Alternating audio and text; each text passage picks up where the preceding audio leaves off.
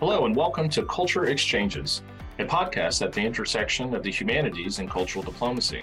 I'm your host, Terry Harvey, Vice President of the Meridian Center for Cultural Diplomacy. This podcast series explores the impact of the arts and culture on diplomatic relations across the world through discussions with cultural diplomacy experts.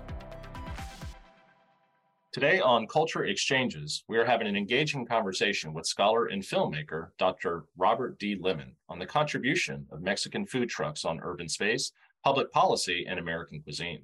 When taco trucks first arrived in the United States in the 1970s as workers from Mexico migrated to California, the menus combined Mexican food with American taste. Now, food trucks are used for almost any cuisine imaginable and have revolutionized the way food is sold throughout the United States. However, Mexican food trucks have not always been welcomed by local governments, the public, and the culinary world. Dr. Lemon is a contemporary cultural and urban geographer grounded in the fundamentals of urban and environmental design. His work cuts across foodways, Latin American migration, communication geography, neoliberalism, and the right to the city. Dr. Lemon is currently a research fellow in the Department of Geography and the Environment at the University of Texas in Austin, and a member of the editorial board for Taste of the City Journal. Thank you so much, Dr. Lemon, for joining us. Really look forward to diving into your expertise around this subject. I thought we might give our audience just a brief history first of Mexican food trucks in the United States. Well, if we go with food trucks, the food that sells street food, Mexican street food, has been LA, Chicago, and San Antonio since the early 1900s, even late 1800s. But the trucks themselves, probably you can trace them back to the early 1970s. And that came apart for a variety of reasons. One is the number of Mexican immigrants coming into California in the 1970s to work in fields, agricultural. They would rotate, and they were, at that period of time, they weren't really trying to settle here and get U.S. citizenship. They would migrate in pretty freely, work the fields, and then they'd go back to Mexico until it was time to harvest something again. And they would kind of rotate with what crops were popping up. Some innovative Mexicans realized, hey, there's these sandwich trucks that go around to like industrial parks, and the workers who work at Boeing or whatnot in California, in LA, they're like, well, let's do the same, but we'll take our tacos and we'll go out to where the Mexicans are. And the Mexicans aren't doing like skilled labor in the factories. They're out picking, fruits in the fields of California. So their routing is a little bit different. So they're having to drive further, and they're having to migrate with the workers to bring food out. Around 1974, I would say 75, a couple of these trucks were just like, I'm done driving around. It's costs too much in gas. I got to fix the truck. Often the people I'm feeding never pay me. They run up like a tab and then they never pay them. And like, this is costly. So bad business model, essentially. So they started just parking in Latino neighborhoods. And the first two that I could find, and there's probably other ones that were not, no one's going around California in 1970s. Like, this is the first taco truck and the stay on the street, that kind of evidence doesn't exist. But what you can kind of trace back is that there was a truck in LA called King Taco, which essentially is still there and still the longest in operating taco truck. There's a restaurant behind it now in East LA. And then there is another truck, or there was a truck. I feel confident enough in saying, based on my interviews in Sacramento, that there's a truck parked in the neighborhood in Sacramento, California since 1974 as well. And there may have been prior to those that we don't know about, but we can at least trace two trucks back. Yeah, I mean, the evolution of this history is a moving target, I'm sure, and really hard to nail down from an academic point of view. But, I think it's clear that the public debate around taco trucks have been framed in a variety of different ways. An issue of racism, discrimination, issues related to public safety, health, question of immigration rights.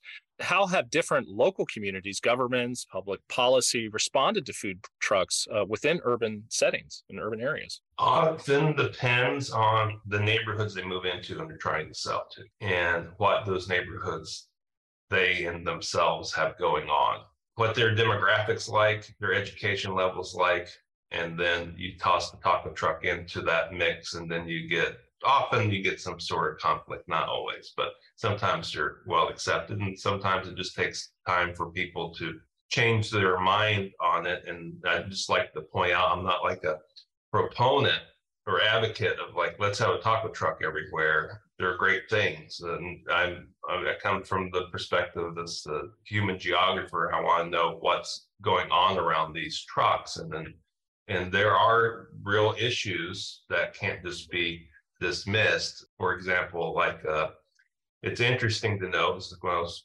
researching Columbus, Ohio, many of the trucks were moving into poor white neighborhoods that tend to be low educated and fairly racist.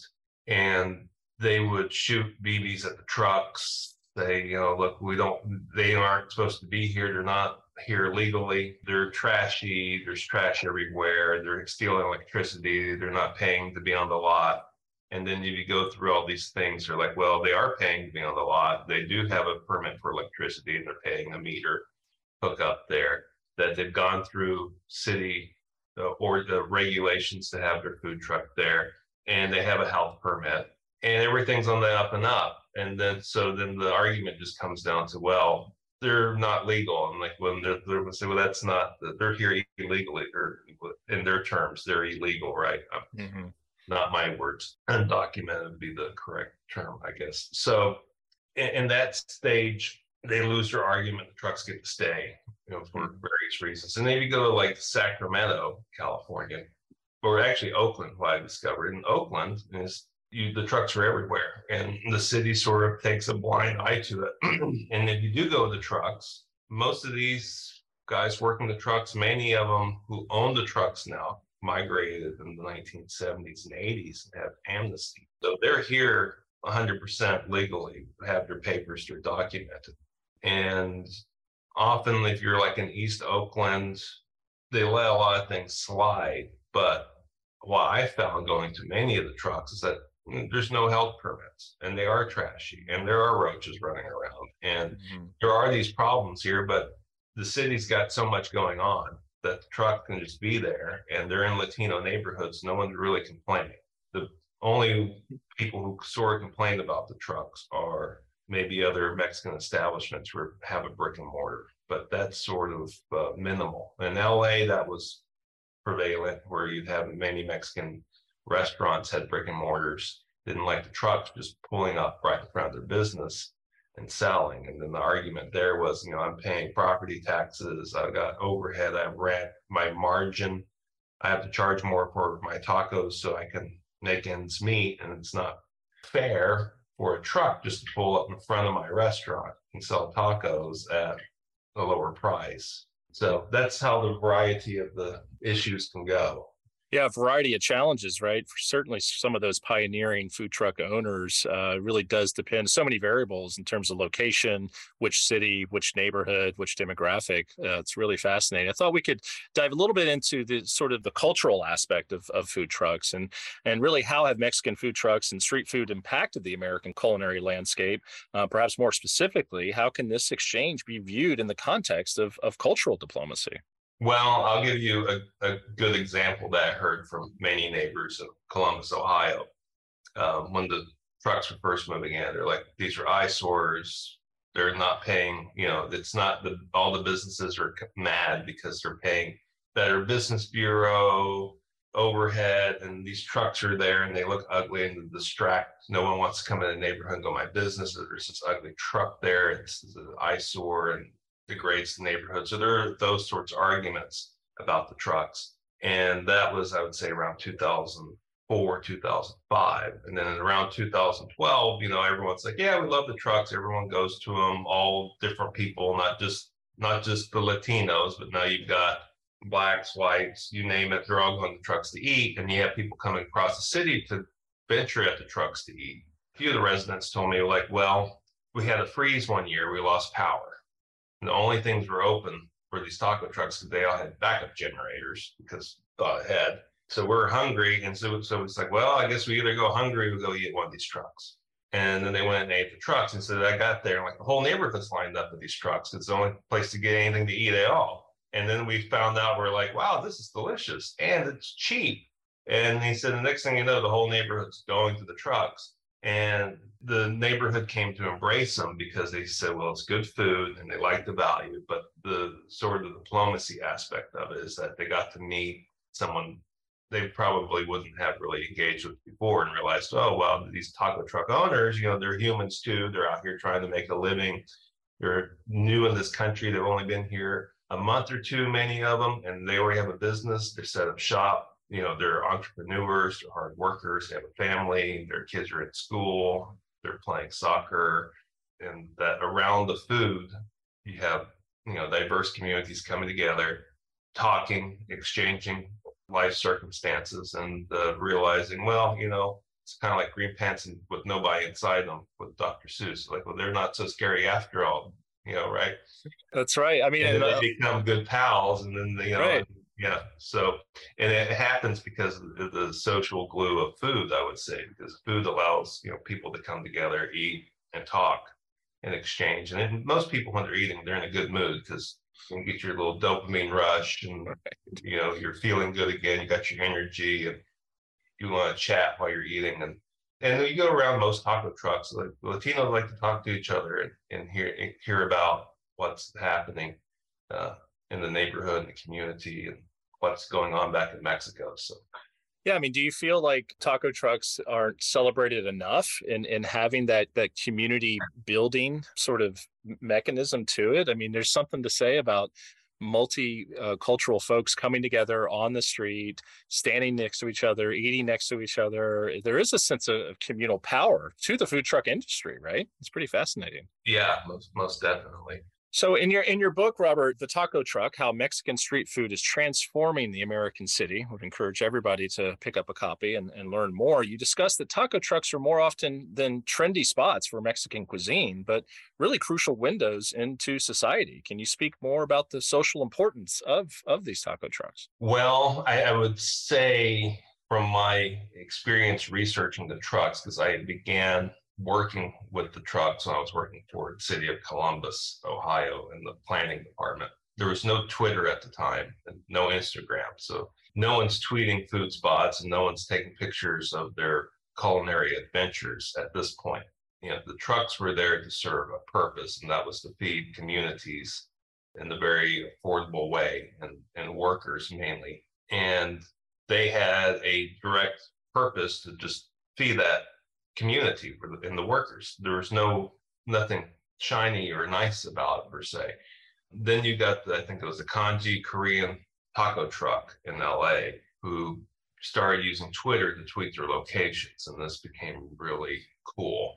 And sort of the hybridity of finding a truck and park somewhere in a different part of the city every day, having this new food, the novel food, which is Korean barbecue tacos, which is hybrid, very LA sort of cuisine. That became sort of the trend at the time. And if you look at who's following the trend, well, it's not the Mexican day laborers. They're like out working. Right. They need to stop at the truck on the way home because it's convenient and cheap. They don't have time to go out of their way and explore new neighborhoods and try a different cuisine. It's typically middle class Anglos for the most part, and getting on Twitter and doing their urban adventures. And then Instagram came along, and then you can take a picture of it and geocode that with it, right? Like, I just had this amazing food in this neighborhood I've never been to, and check out the scenery.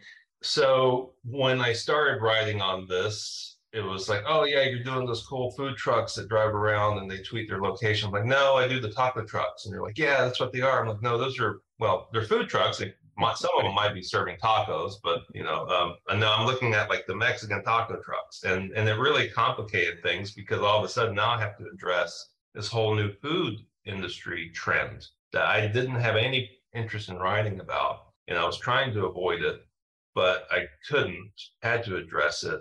And not only did I have to address it, it was their practices are very different than the taco trucks practices, and their purposes are very different. And you could see issues being conflated in city policy. Well, they look at the trucks like, well, you can do X, Y, and Z. I'm like, well, that's great for these newer trucks, but it doesn't help the taco trucks. and they were being left out in the conversation in many ways because many of the taco truck owners weren't showing up to the city meetings of which their businesses are directly affected by, and the only owners that are there representing themselves are English speaking, white people who own the newer trucks, and so their representation wasn't at the table.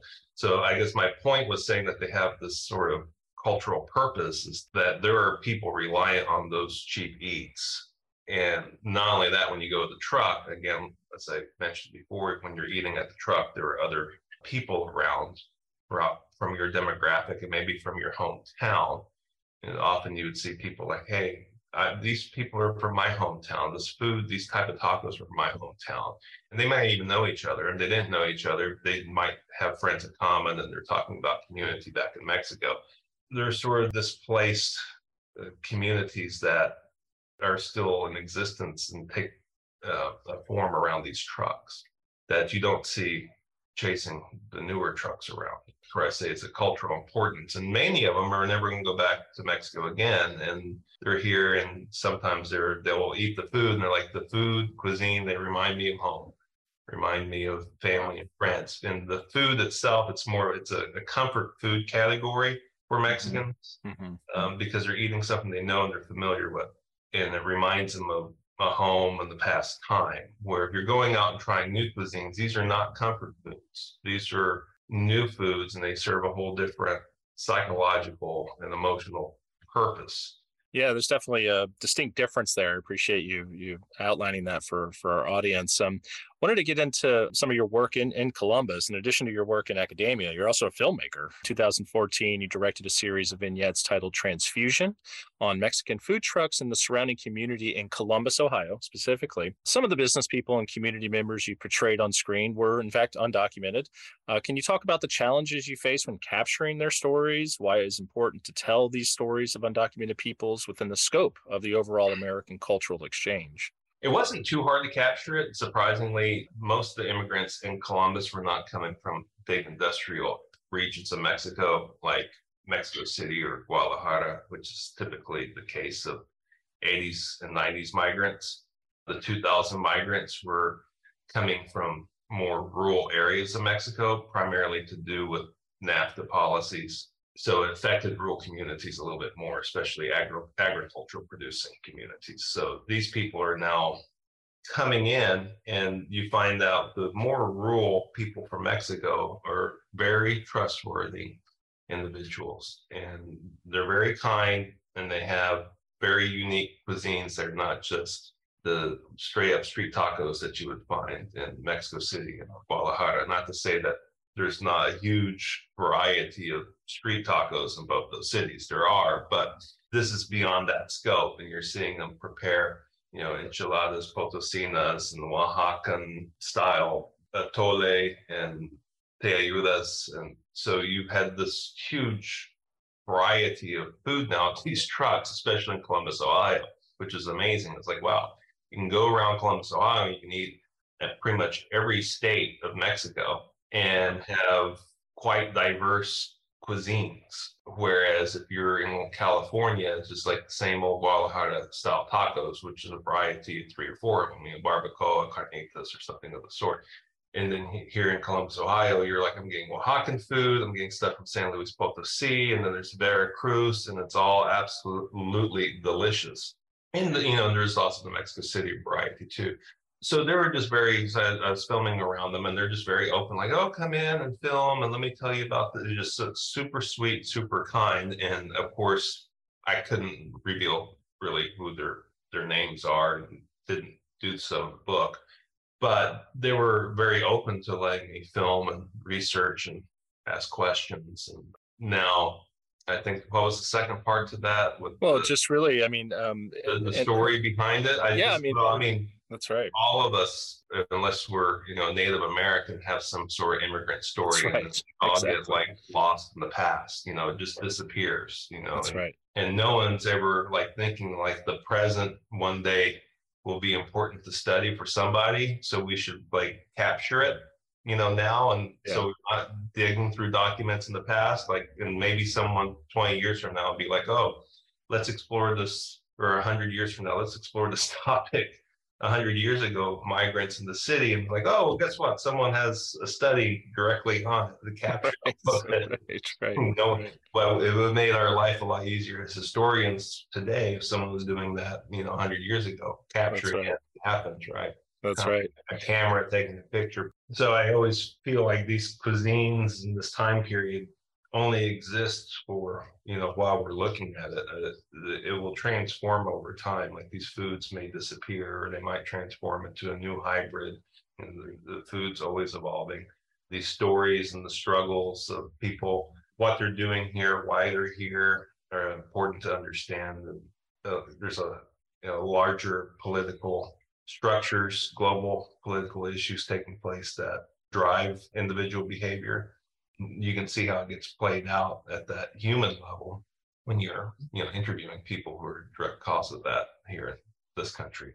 Yeah, I mean, in a lot of ways, important to celebrate the impact of undocumented workers on our society, on our culture. I mean, it's really an uncelebrated phenomenon, but in the space of cultural exchange and diplomacy, they are tremendous contributors to our society, and in this case, culinary diplomacy. So really appreciate your work in that space. As a human geographer, I'll leave you with this final question, and this is more speaking more broadly. What are your observations on how the exchange of culinary traditions can build mutual understanding amongst different communities? Quite broad subject matter there. I always find it great. I mean, to kind of reiterate, I think I brought up earlier, it's just that food's, a social glue, and every sort of community can bring something to the table. And I think we're getting to a point, at least in our society, where we have a more open perspective towards food, where especially in our cities now, it used to be just sort of your foodie part of the city wanting to go try new foods. But now it seems like you have a lot of denizens that are very informed about all sorts of cuisine and like to eat everywhere. And I wouldn't necessarily call them foodies. They just enjoy food, and they're very diverse in their knowledge of food. Like they'll eat Japanese one day. And I just think that that's just part of globalization and urbanization, that those foods, global foods, will just become our everyday food. So as we see that happening, I think that food itself will become a bridge between the people cooking it and the people eating it, and other people who want to share and cook those foods. Yeah, I mean, the culinary diplomacy is something that's quite powerful, as you've really well put it. In a lot of ways, food trucks and even Mexican taco trucks laid the early foundation of that cultural understanding through food and community building. So it's really a fascinating subject. I want to commend you for the great scholarship you've led over the years, and really appreciate your time. Thank you very much, Harvey, for having me on. It was fun to revisit the topic. It's been a while since I've looked at this stuff. Great. Well, thanks a lot. Yeah, appreciate it. Thank you. Thank you for joining us today on Culture Exchanges, a podcast that examines the impact of cultural diplomacy in its many forms on global relations. We'd like to thank the National Endowment for the Humanities for funding this podcast, our guest on this episode for taking the time to share their expertise, our podcast editor, Ed Bishop, and our listeners for taking the time to engage in the world of cultural diplomacy.